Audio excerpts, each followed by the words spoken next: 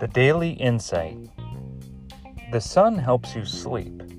A study by psychiatrists Campbell, Dawson, and Anderson found that bright light exposure during the daytime improves sleep quality and duration and shortens the time it takes to fall asleep by 83%. It doesn't have to be sunlight. Artificial, bright lights that stimulate the experience of natural light have marked positive effects too.